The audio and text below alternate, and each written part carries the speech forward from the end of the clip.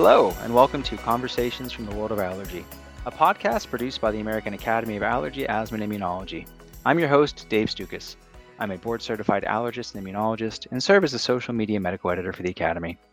Our podcast series will use different formats to interview thought leaders from the world of allergy and immunology. This podcast is not intended to provide any individual medical advice to our listeners. We do hope that our conversations provide evidence-based information. Any questions pertaining to one's own health should always be discussed with their personal physician. The Find an Allergist search engine on the Academy website is a useful tool to locate a listing of board-certified allergists in your area.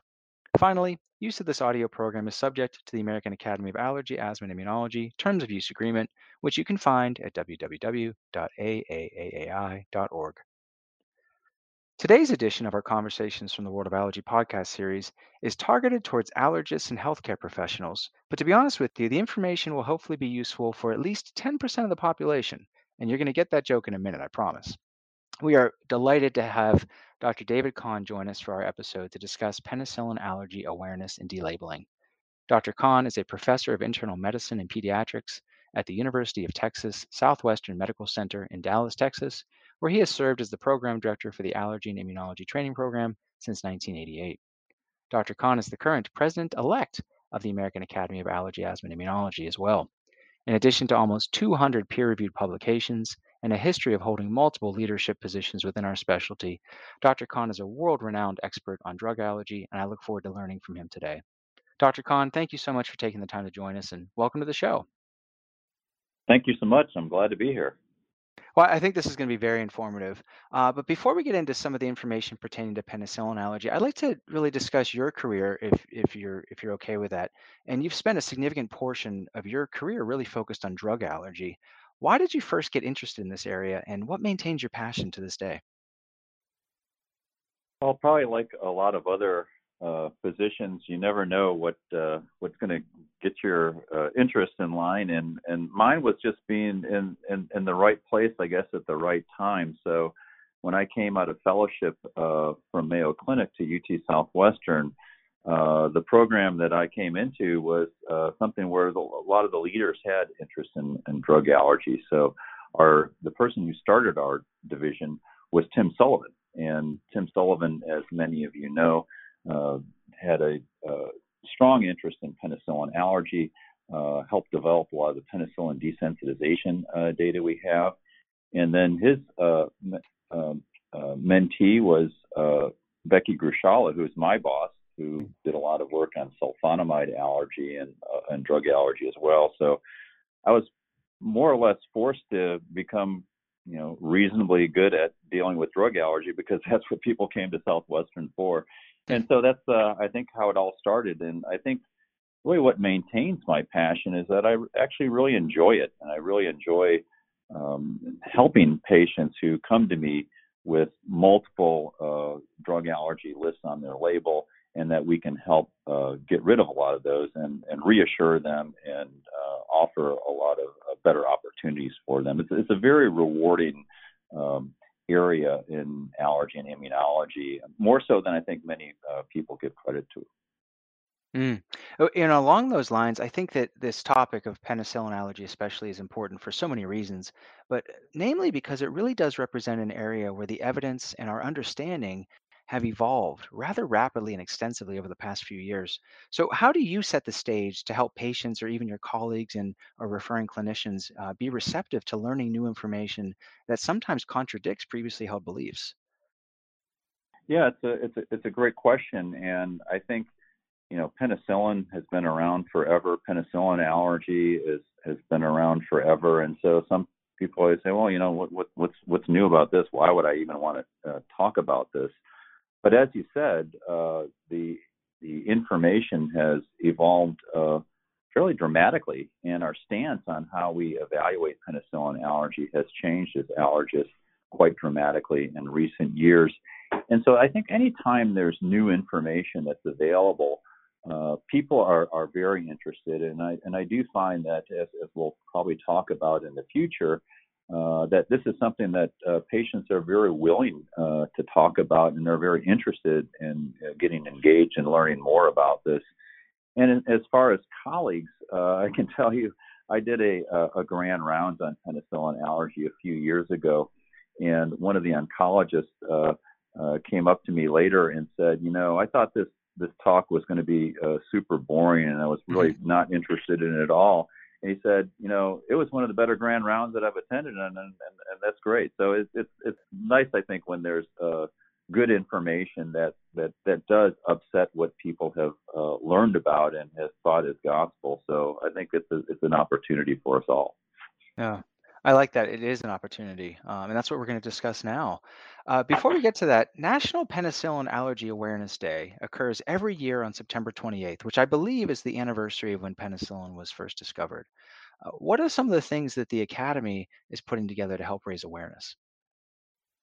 Yeah, I'll definitely be happy to talk about that. But I thought we'd take a moment to talk about September 28th Hmm. as well, and the very fascinating story of how penicillin was developed. So September 28th, 1929 is more or less when Alexander Fleming discovered penicillin. And as the story goes, he uh, had his culture plates out, and he was away on vacation and came back to note that some of the mold spores that had grown were actually lysing some of the areas of staph bacteria. And so he did further experiments, and he's actually credited with coining the term penicillin. And I think everyone recognizes Alexander Fleming as sort of the father of penicillin. But as it turns out, there were many other sort of unsung heroes in the story of penicillin. So 1929 is when Fleming's penicillin paper came out, and really it didn't get that much attention. So Howard Florey led a team at Oxford in developing antibiotics, and they worked on penicillin. Ernst Chain was a German-born chemist in his group, and he isolated penicillin and its structure. And the three of them actually won the Nobel Prize for discovering penicillin. Who was not on the Nobel laureate list was Norman Heatley, who actually developed the special culture techniques to produce penicillin. And what's also, I think, unappreciated is the role that all these British scientists helped develop penicillin, but the role that the U.S. played. And in 1941, they worked during wartime, worked with the USDA in all places, Peoria, to help start manufacturing penicillin.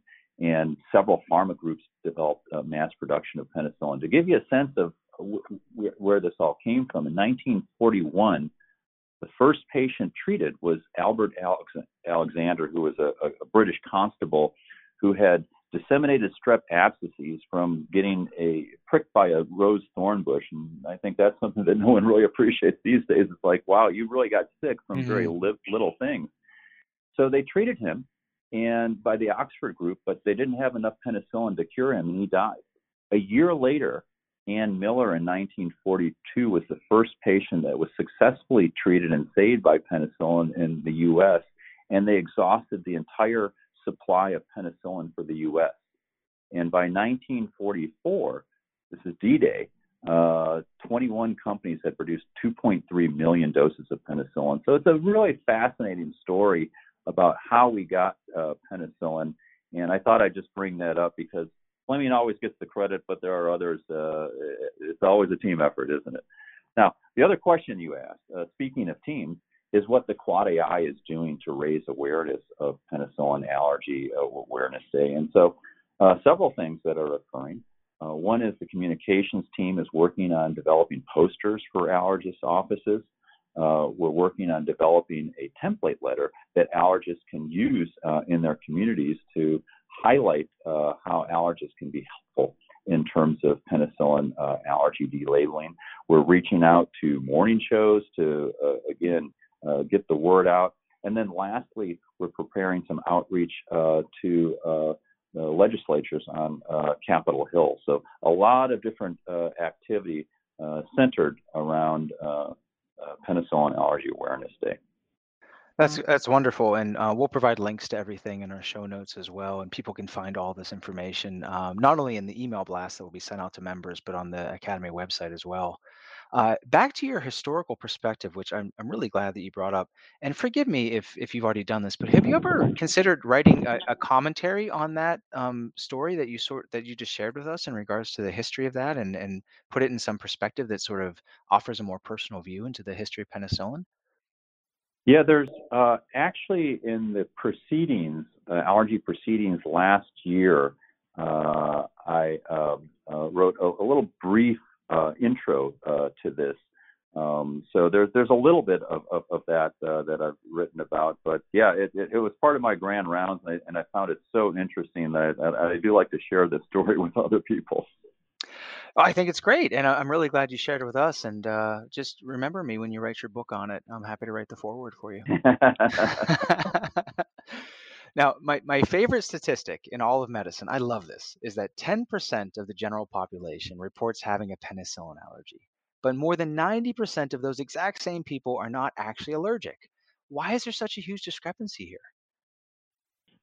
So I think there's probably two main reasons for this. And the first probably being the biggest reason, and that is that most of the people who get labeled with penicillin allergy in the first place probably were never allergic to begin with. And we know this is true, especially for all the people who get this penicillin allergy label during childhood.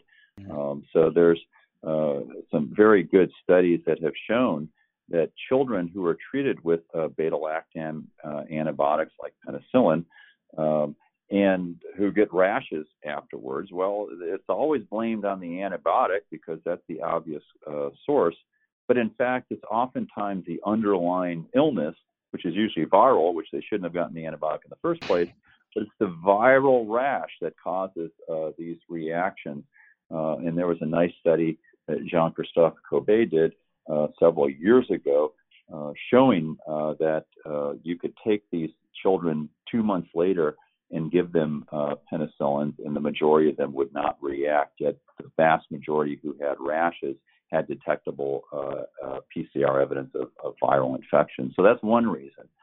The second reason is those people who truly are allergic to penicillin, we know that over time they lose that allergy. And so there's limited data on this, but there have been some prospective evaluations that have taken people who with good stories for penicillin allergy and skin test positivity, where you test them 5 years later and 50% lose their skin test reactivity to penicillin. So the natural history of penicillin allergy, like many other antibiotics, is to wane over time. So I think for those reasons, this is why the majority of these labels are actually false.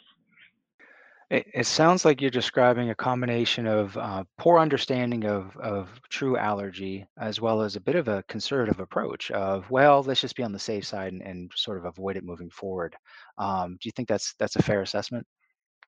Yeah, absolutely. I think as physicians and healthcare providers, we're all trained, to do no harm. Hmm. And if there's any concern that someone might be allergic to a medication, from a provider standpoint, it's very easy just to say, well, just avoid it. Hmm. What harm is there in that? And as we'll talk about in a bit, I'm sure there actually is harm in doing that for penicillin. But I think everyone means well to say just avoid it, but that can have consequences. Well, actually, that leads to my next question because I'm fascinated by the research looking into just purely having a label of a penicillin allergy on somebody's electronic medical record or health record or whatever it may be. It can negatively impact their care. Can you tell us more about that? Just that simple label, the act of putting it on their chart, what does that do to people? Yeah, so this is again, I think something that none of us really had on our radar screen was the morbidity associated with the label of penicillin allergy. And it was not that long ago that when people came in and they had penicillin allergy on their chart, as allergists were like, well, as long as you don't really need it right now, we don't really need to do anything about it. We have testing and tools that we can evaluate that, but we only do that when you really need the antibiotic.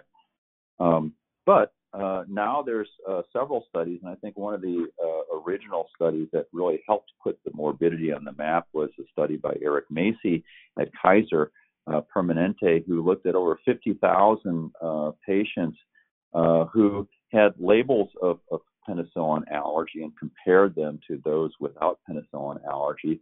And he noted that these patients who had labels of penicillin allergy were more likely to get antibiotic-associated infections like MRSA and C. difficile and VRE.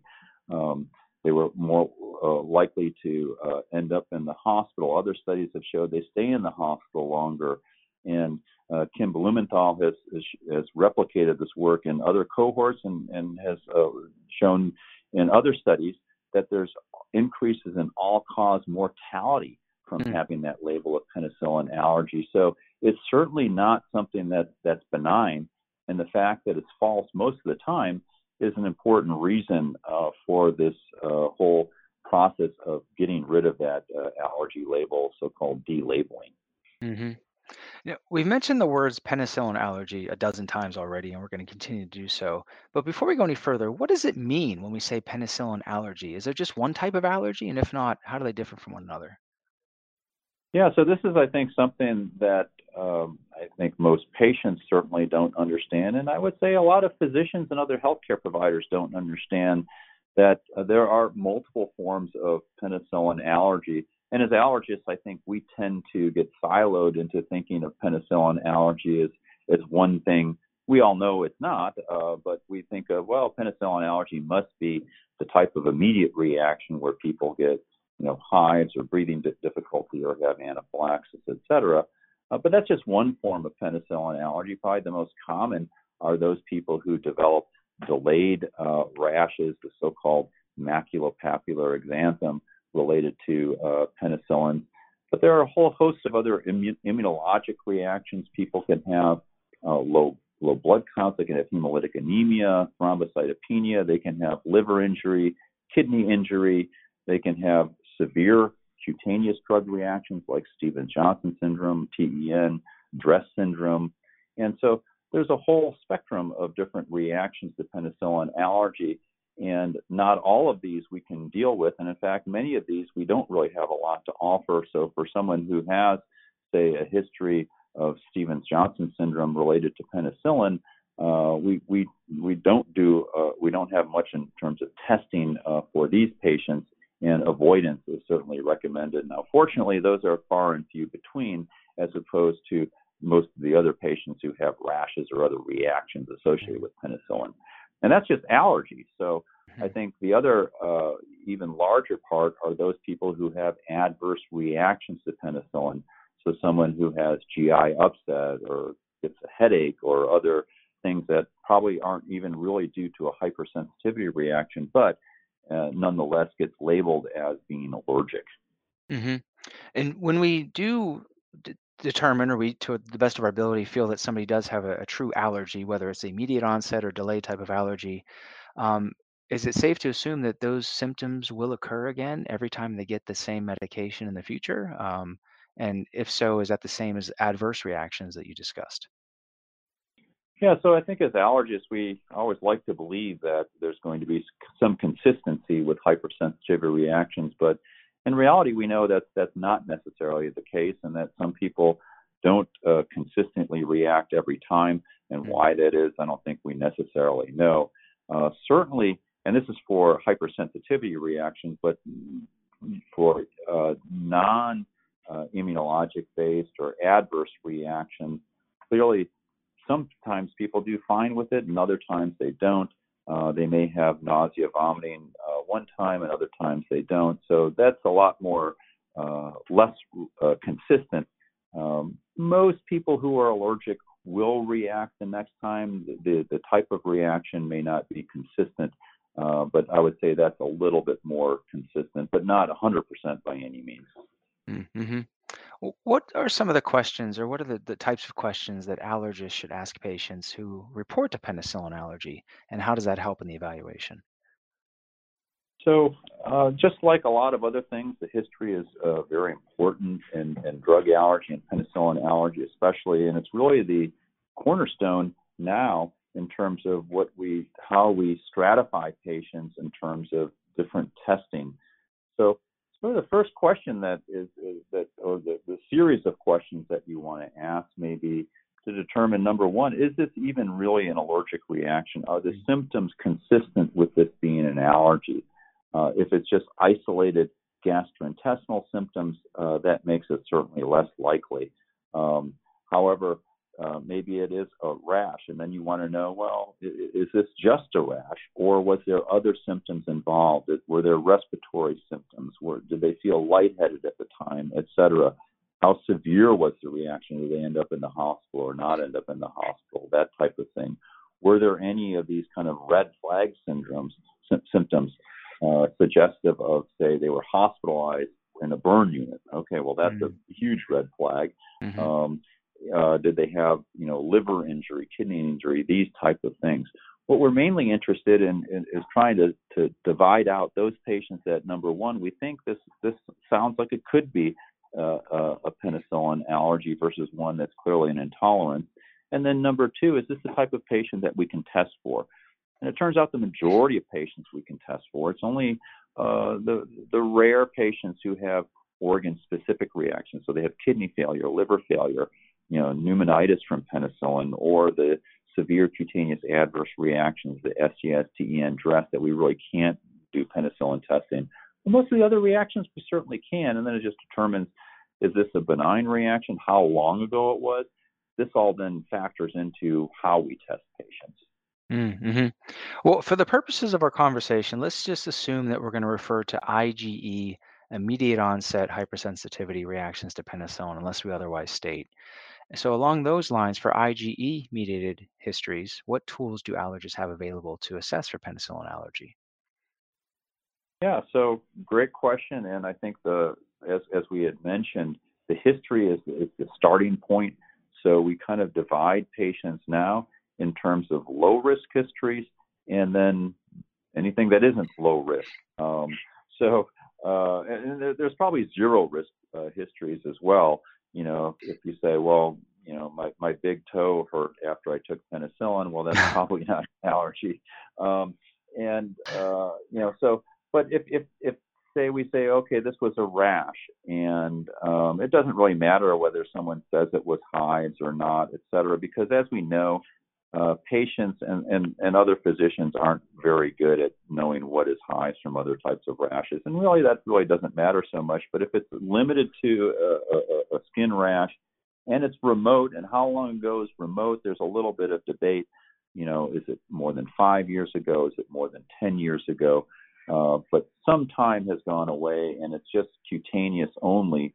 These are the patients that we would certainly consider for doing what we call direct challenges. And that means that instead of going right to skin testing, that we would just skip skin testing and do usually a graded challenge where we might give them a tenth of the dose of the penicillin, watch them for 15, 30 minutes, and then give them the rest of the dose of penicillin and observe them afterwards. And what we now know is that for almost all children who have non-anaphylactic reactions to penicillin, who are amenable to some type of testing, direct challenge appears to be the best way to move forward, and skin testing is really not required. For adults, there's not quite as much literature suggesting that is the way to go, but it's certainly an option. And I think for those patients who don't have a lot of comorbidity, direct challenge is very reasonable for these low-risk patients. If someone, maybe they've got bad coronary disease or COPD, et cetera, and you're more concerned, penicillin skin testing followed by challenge is tried and true in terms of safety and the negative predictive value. So that's always a good fallback. And then for those patients who have the more severe histories, that's when you'd certainly want to do skin testing prior to any type of challenge. With the skin testing, do allergists always have to do intradermal testing after the epicutaneous skin prick test? Yeah, that's a good question, and I think for penicillin, the answer is definitely yes, because it's actually very uncommon to find patients who are just prick test positive to penicillin, or namely for most drug allergies as well, that we really need to do intradermal drug testing. to find the evidence for IgE. And how important is it to use both a positive and negative control when doing skin testing with penicillin? Yeah, I would say just like with other tests, it's very important. So the importance of having a positive control is obviously you want to make sure that that you're not missing someone who's taken an antihistamine and all their tests are negative when they actually do have IgE. And a negative control is, obviously if someone has dermographism or something like that, where they may be their skin is too reactive that you can really interpret the testing appropriately. So anytime you're doing testing, you do need appropriate negative and positive controls. And I would say that's one area where the allergist definitely does have, and allergy practices, I should say, have special expertise in terms of skin testing. I think when we talk about penicillin skin testing, it sounds like it's super easy to do. And I think for someone who does lots of skin testing, it is easy to do.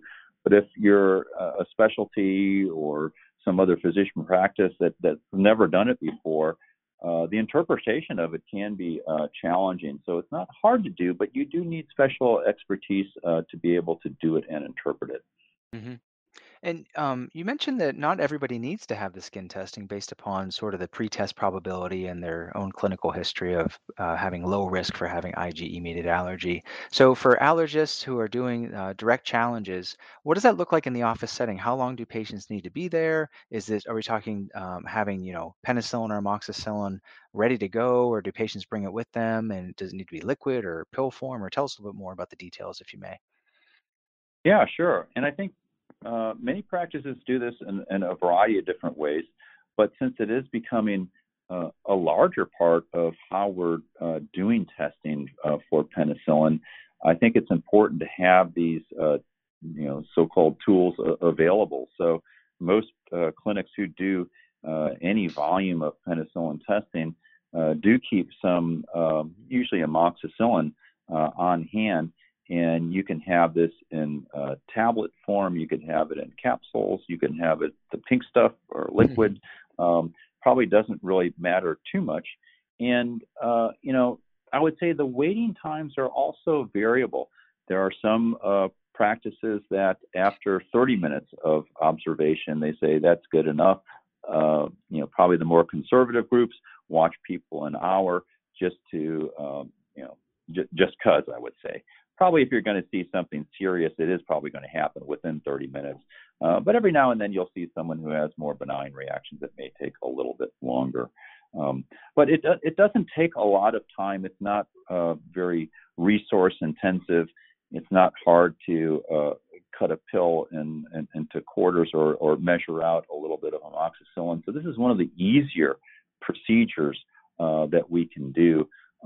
And easy to teach your staff about how to do it. And it can really almost run on autopilot once you determine who's able to get this kind of low risk testing. And you go through, let's say you go through all of this and nothing happens during that 30 or 60-minute time of observation. Does that rule out IgE-mediated allergy, or what about non-IgE-mediated causes of allergy? Are you good to go from there? Do some people need to take penicillin at home for the next 5 to 7 days?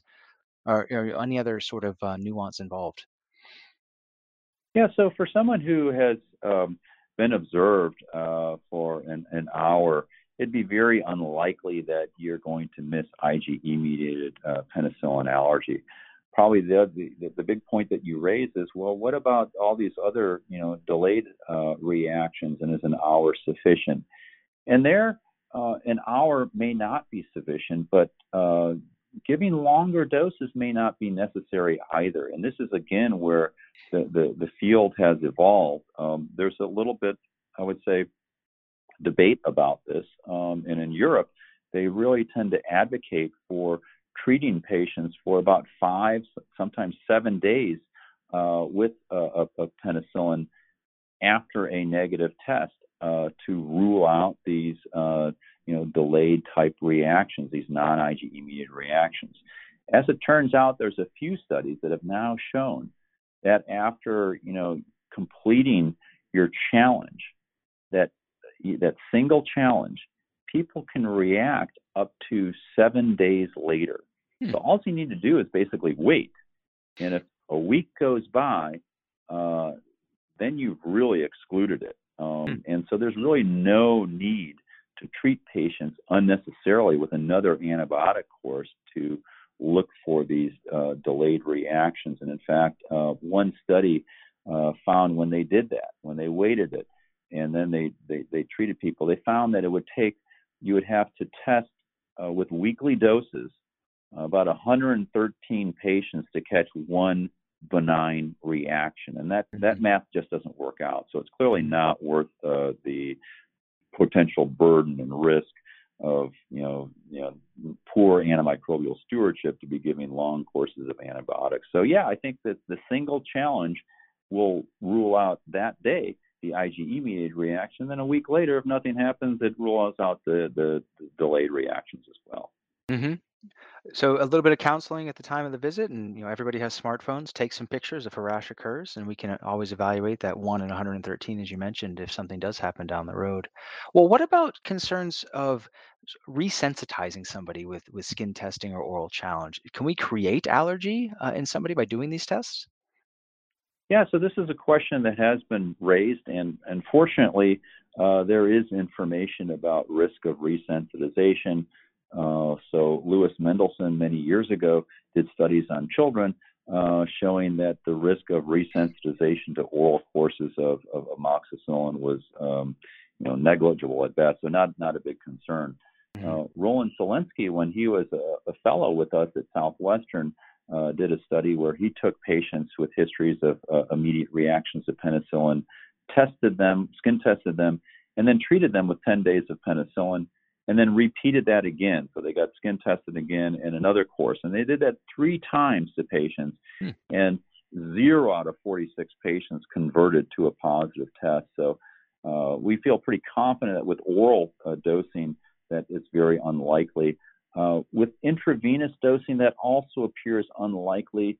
There are probably more studies suggesting that we don't see resensitization than there are that suggest that there is. So we feel that the risk of resensitization for both oral and parenteral is very low, and that you don't need to repeat testing every time after a negative test. That's very reassuring, and I know that misconception comes up quite a bit on some of the folks that I talk with. So I appreciate you sort of giving us the background regarding that. But what about patients who have these histories of delayed onset severe reactions, such as serum sickness, erythema multiforme, or other severe suspected adverse reactions or immunologic reactions, I should say? Are there diagnostic tests available for them? So we're starting to see now, and there's going to be some papers coming out specifically on serum sickness-like reaction, and there's a little bit of data already out there, but it does suggest that in children who have, and they're more prone to getting serum sickness-like reactions, that using oral challenges can be a safe and effective way in evaluating patients with suspected serum sickness-like reaction. And in fact, there's a paper in Press in JACI in Practice that found that the vast majority of children who had these histories were able to be challenged and actually tolerated this. So I think this is an area, again, that as allergists, when we saw patients who had histories of serum sickness-like reactions, said, whoa, that's a hard stop. We have nothing else to offer. Now it actually may be the case that, yeah, we can consider oral challenges for these patients. I think, unfortunately, for the other rare things, as we talked about, the SGSTE and DRESS, we have very minimal tools, and ones that I think we don't feel very confident that if the testing was negative, we'd say, you know what, it's okay to go ahead and move forward with penicillin. So I think that's an area of need still, but fortunately, those are far and few between. Now, Dr. Kahn, I want you to go on the record with this next question. Are we Okay. allowed? Are you ready? Okay. You Yeah. agreed. You didn't hear it yet. I appreciate that. Are we allowed to just remove a label of penicillin allergy from somebody's medical record? I love that question because we've actually had a consult in the past, more than once, to do that exact thing. And the story was, here, we have this patient, and they have this label of penicillin allergy, but we noticed that in the chart that they safely received a penicillin antibiotic. Can you come over and take the label out of the patient's chart? And it's just like, are you serious? There's just such a phobia of doing anything to that label that the allergist has special powers to hit the delete button.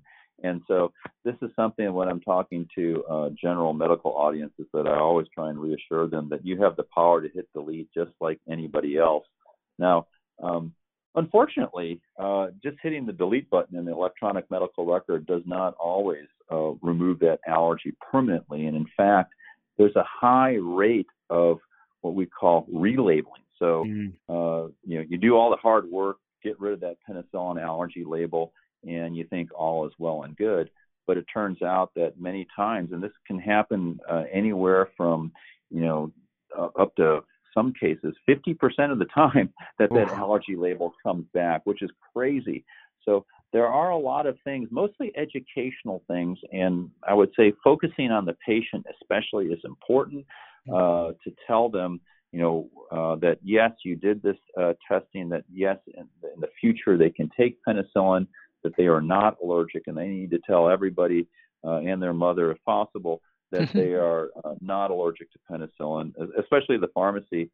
One of the things that we're all aware of with electronic medical records is that there's this kind of consolidation of things. So some other medical record accesses it, they have outdated information, and some clerk hits the button, and suddenly the allergy reconciliation is, oh well, there's that allergy again. So it is a problem.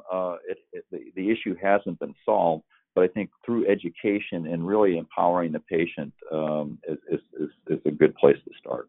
Hmm. And in many ways, that's kind of the most important part of all of this, right? Because if you go through all these steps and you tell somebody they can take penicillin again, but then somehow it ends up back on their record, then really everything you've done is for naught, correct? Absolutely, absolutely. So it's a critical thing to do. Hmm. What about patients who are labeled with penicillin allergy because they have a family member who reported having a penicillin allergy, but they've actually never received it themselves? Can you just simply take it off their chart or tell them that they can receive it, or do we have to evaluate them as well? Yeah, this can go either way, to be honest with you. So I think after having a discussion with the patient, hopefully most of the time they'll say, "Oh, okay, thanks. I didn't know that, and yeah, take that off my record." However, there are some patients who are like, "Well, I don't know. There's a Hmm. lot of people in my family who have penicillin allergy, and so if there's any resistance, concern, anything that that patient is expressing, it's certainly just easy enough to say, well, here's some amoxicillin. We will get that off your list. So hopefully we don't have to do that in many, and just through education we can remove that. But if they're hesitant about that, then, like we said, with that relabel, they're still going to be hesitant about carrying that forward. So whatever it really takes. And if we can do this through education, great. If not, an oral challenge is usually sufficient. Yeah, sure. Well, what about other historical details where we can just simply remove a penicillin allergy from somebody's record without any testing or evaluation? You mentioned pain in the big toe as okay, we can take that That's one right. off, but anything else come to mind? Yeah, I think some of the common things that people complain about with all sorts of things, so headache being one of them. Mm. Certainly anything that's just isolated GI distress, so they get nauseated, they have vomiting, they have diarrhea. These are all well-known adverse effects associated with antibiotic therapy, and they don't need to be labeled with that. Unfortunately, this gets a little bit tricky. There are some patients who give you very good stories for having pretty severe GI symptoms associated with certain antibiotics. And, okay, it's not an allergy, but, they're probably never going to take that again. Unfortunately, there's not a good way other than in the allergy record to put that in there. So I think, adding a little bit of text and verbiage can be helpful. Many times if they're really sick, they can get these intravenous antibiotics and do okay. Um, so, but those are patients that you can certainly delabel and again counsel, and most patients are okay with doing that. Mm, that's great. Well, you mentioned before that even for those with legitimate, true penicillin allergies, that this may wane over time. So how can we determine that? Is there a set period of time that's the magic number, or do we need to test, or how do we go about evaluating those patients? Yeah, I would say there probably isn't a great number. I think most people feel that if it's been 10 years, the likelihood of someone being allergic is very, very low. Um, you know, the one prospective study that I'm aware of, 5 years was 50%. And so sometime after that, for adults, I think it's certainly reasonable. Now, we know, I think for children, that even 2 months after a reaction, they're unlikely to be allergic. So I think that's something that can be looked at sooner. But if you have someone, maybe you who says, "Oh yeah, I was tested by another allergist X number of years ago and found to be allergic to penicillin," that can certainly be reevaluated. And in fact, many times the especially in the past, and there's some practices that don't do a lot of penicillin allergy testing and may have a tendency to overinterpret the results. Hmm. Can't hurt to redo that. So now, if you've done the testing, you're obviously confident in your own facility's testing abilities. You're probably not going to do that every year, but a few years down the road, certainly worthwhile trying again. No, I love that message. It's really important just to reevaluate over time as things may change. Now, I know there's a lot of confusion surrounding cross-reactivity of penicillin with other antibiotics. What does cross-reactivity refer to, and which antibiotics need to be avoided for somebody who truly has an allergy to penicillin? Yeah. So, do we have another hour, Dave, to talk about that? We certainly can if you have the time. um, so yeah, this is I think another age-old question about cross-reactivity, and what we're really talking about is cross-reactivity with other beta-lactams. So penicillin is a beta-lactam, cephalosporins are, carbapenems are, monobactams like aztreonam are all considered beta-lactams, and so you know, depending on who you ask and how long ago it was that they received any type of medical education, the percent of cross reactivity varies dramatically.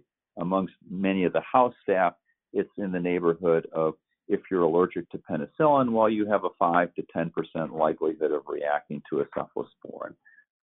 As it turns out, all of these cross reactivity things are very inflated, and there's much more emerging data that cross reactivity rates are actually quite low. So the things that we don't really need to worry about are someone with penicillin allergy who needs a carbapenem. The risk of cross reactivity is exceedingly low. With monobactams, it is non-existent. And with certain cephalosporins like cefazolin, if you have an allergy to penicillin, it also is, these patients can tolerate cefazolin. Where it gets a little trickier are in patients with penicillin allergy who, particularly aminopenicillin allergy. So someone who is allergic to amoxicillin, could they be at higher risk for reacting to certain cephalosporins that share the same R1 group? And there have been some meta-analyses that have been recently published, and this is in a highly select group of patients. So these are patients who are, for the most part, have had anaphylaxis to aminopenicillins, which is something that we actually don't see very often in the U.S. But if you take this group of patients and then you skin test them to other aminocephalosporins that have identical R1 side chains, the likelihood of finding positive tests is not 100%. It's not even 50%. It's 16%. So even in this very enriched population who should be very cross-reactive, the cross-reactivity is still pretty modest. And for all the other ones, it's around 2 or 3%. Now, this is proven anaphylactically sensitive penicillin with positive skin tests. How often do we see these patients in our clinical practice? Exceedingly rarely.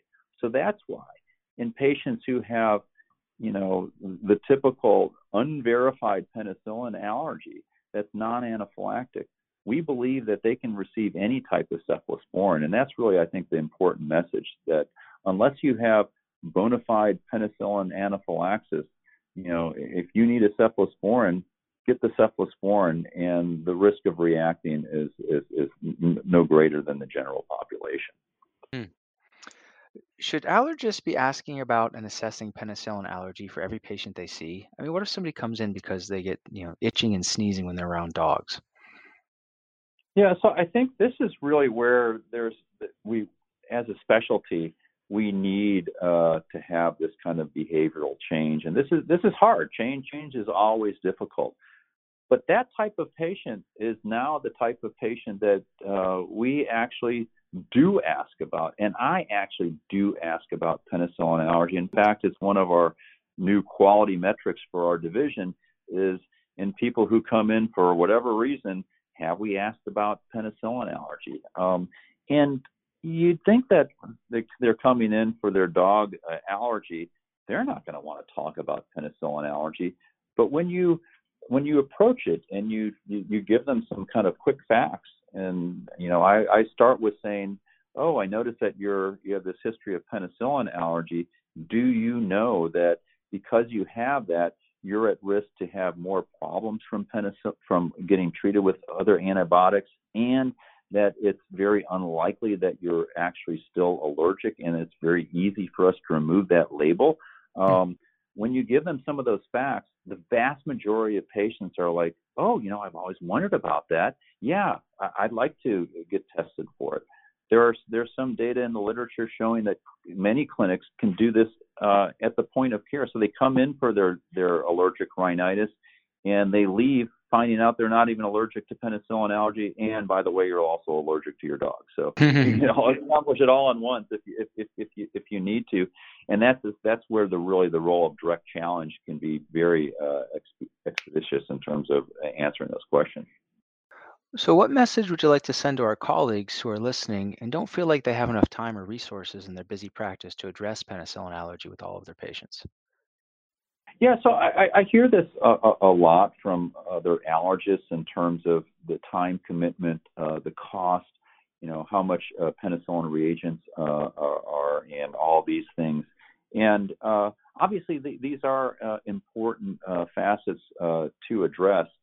But I think even if you say, well, you know what, I really don't want to do penicillin skin testing, that's not something I would advocate, but okay. You can still address penicillin allergy through direct challenge, and that's still going to apply to the vast majority of patients who you come across with this label. And to do a direct challenge, it doesn't take very much time at all. You can do this very quickly. It's not resource intensive, and it doesn't tie up a lot of activity. And this can be done in just a little bit over an hour. And a lot of times that's what I'll ask patients. I say, when we kind of go through this, I say, hey, do you got an hour to do this? And look at their watch and say, yeah, I've got an hour. Say, all right, let's do it right now. And so it's super easy to do. And I think if you can kind of work that into your workflow, it does, the patient satisfaction, I think, is quite important. And even with these old things that people hadn't really given thought about, they appreciate that you've done that work for them. No, I think that's great advice. And, I think a lot of us look at this and say, oh my gosh, well, there's no way I can get 100% of people. Well, if we don't even try to get, some of them, then we won't get any of them. So there are days when maybe it's just not a good time for it, or certain patients, like you said, may not be open to that. So I agree wholeheartedly that if you take a proactive approach and discuss it with patients and offer that we can really make a tremendous positive impact in their lives. Absolutely. What about primary care clinicians or even pharmacists? Is there a role for them to assist in the evaluation of penicillin allergy?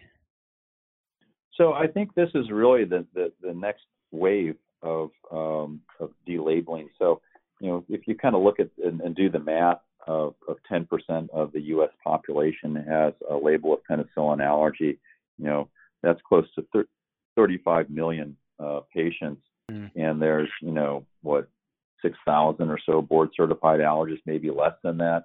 And most board certified allergists did not sign up to do 24/7 penicillin allergy delabeling. As much as I love it, I wouldn't want to do that day in and day out either. So we do need help. And I think where I hopefully see the field moving is that you know we as allergists have the special expertise to be dealing with maybe the more those less common patients that have more potential for more high risk penicillin allergy. It may require penicillin skin testing, and we can do that.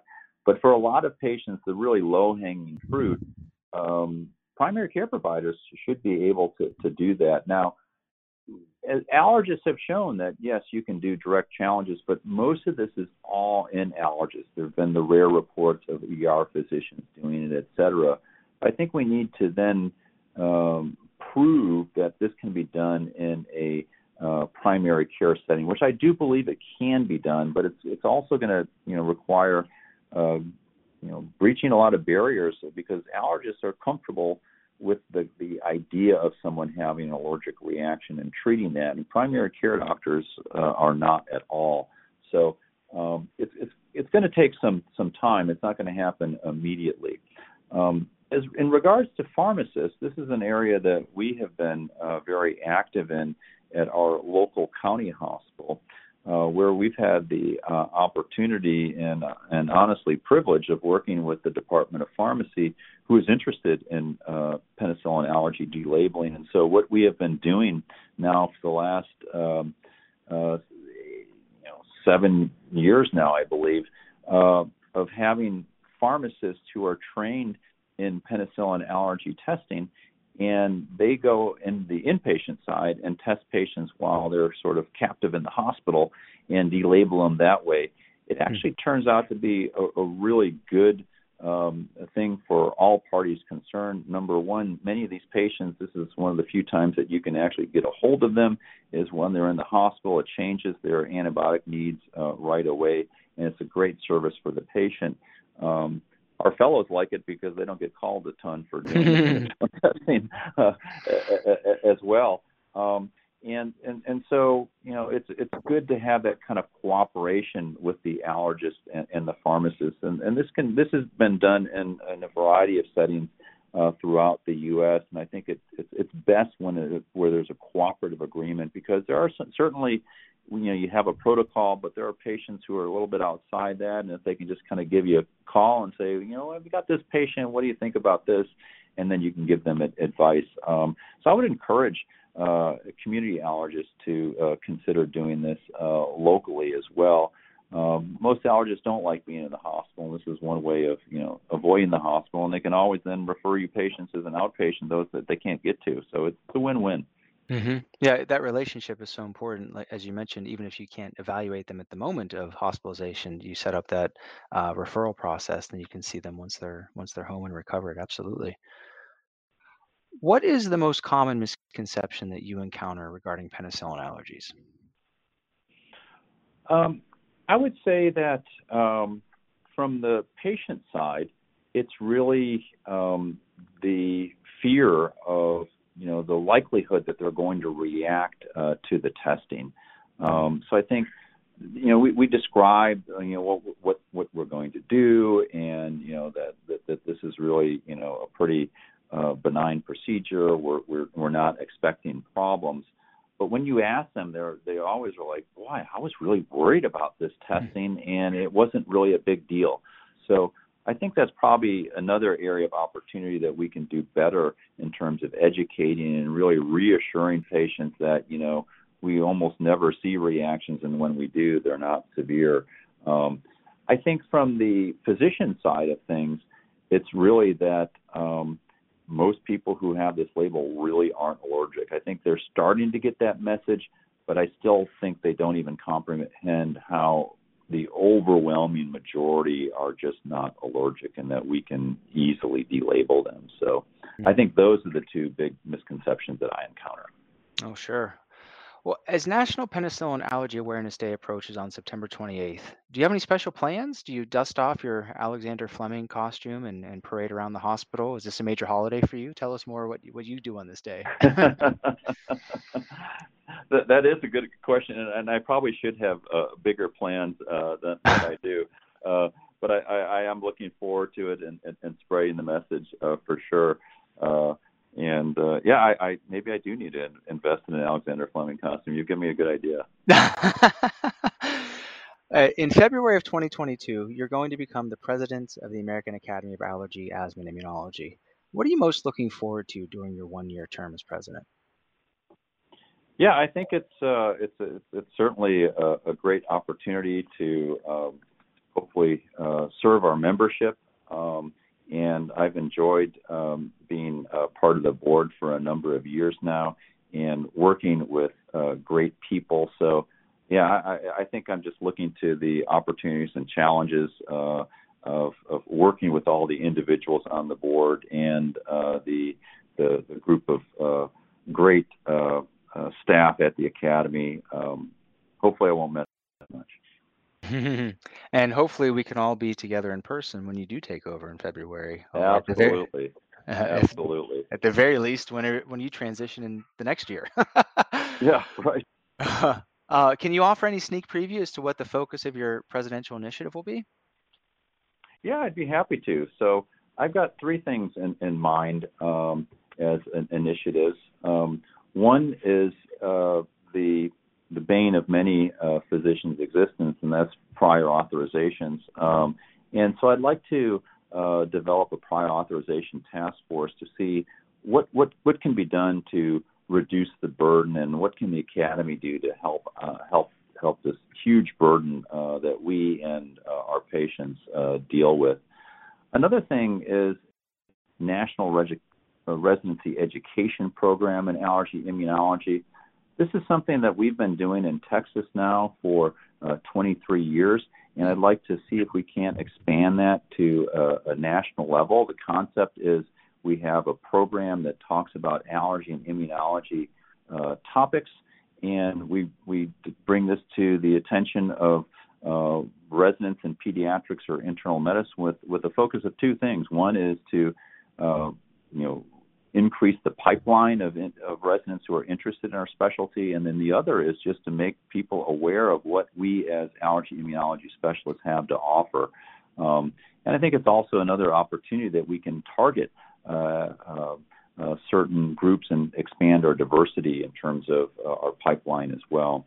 And then the third thing, as you might imagine, has something to do with drug allergy, and I'm hoping that I can maybe develop a drug allergy research award through the Academy, because drug allergy doesn't have any type of other patient support group. There's no Mothers Against Drug Allergy. It'd be nice if there were.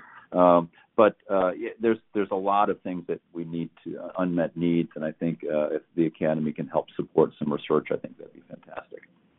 Oh, I think we're all looking forward to your initiatives, and hopefully that's going to make a big dent in a lot of major issues that we're all dealing with. Well, Dr. Kahn, this has been an incredible conversation, and I know it's very useful for a lot of our listeners, and I truly appreciate you taking the time to join us. Do you have any last words before we depart? Sure. I would just say, as allergists, we need to own and embrace drug allergy, and I would say penicillin allergy delabeling is really a great service we can offer not only our patients, but the population at large. So thanks for the opportunity to talk about such an important topic, and make sure all of you mark your calendars for September 28th, and look forward to seeing me in my Sir Alexander Fleming costume in the future. We definitely need pictures of that. Well, thank you again. We hope you enjoyed listening to today's episode. Please visit www.aaai.org for show notes and any pertinent links from today's conversation. If you like the show, please take a moment to subscribe to our podcast through Apple Podcasts, Google Podcasts, or Spotify so you can receive new episodes in the future. Thank you again for listening.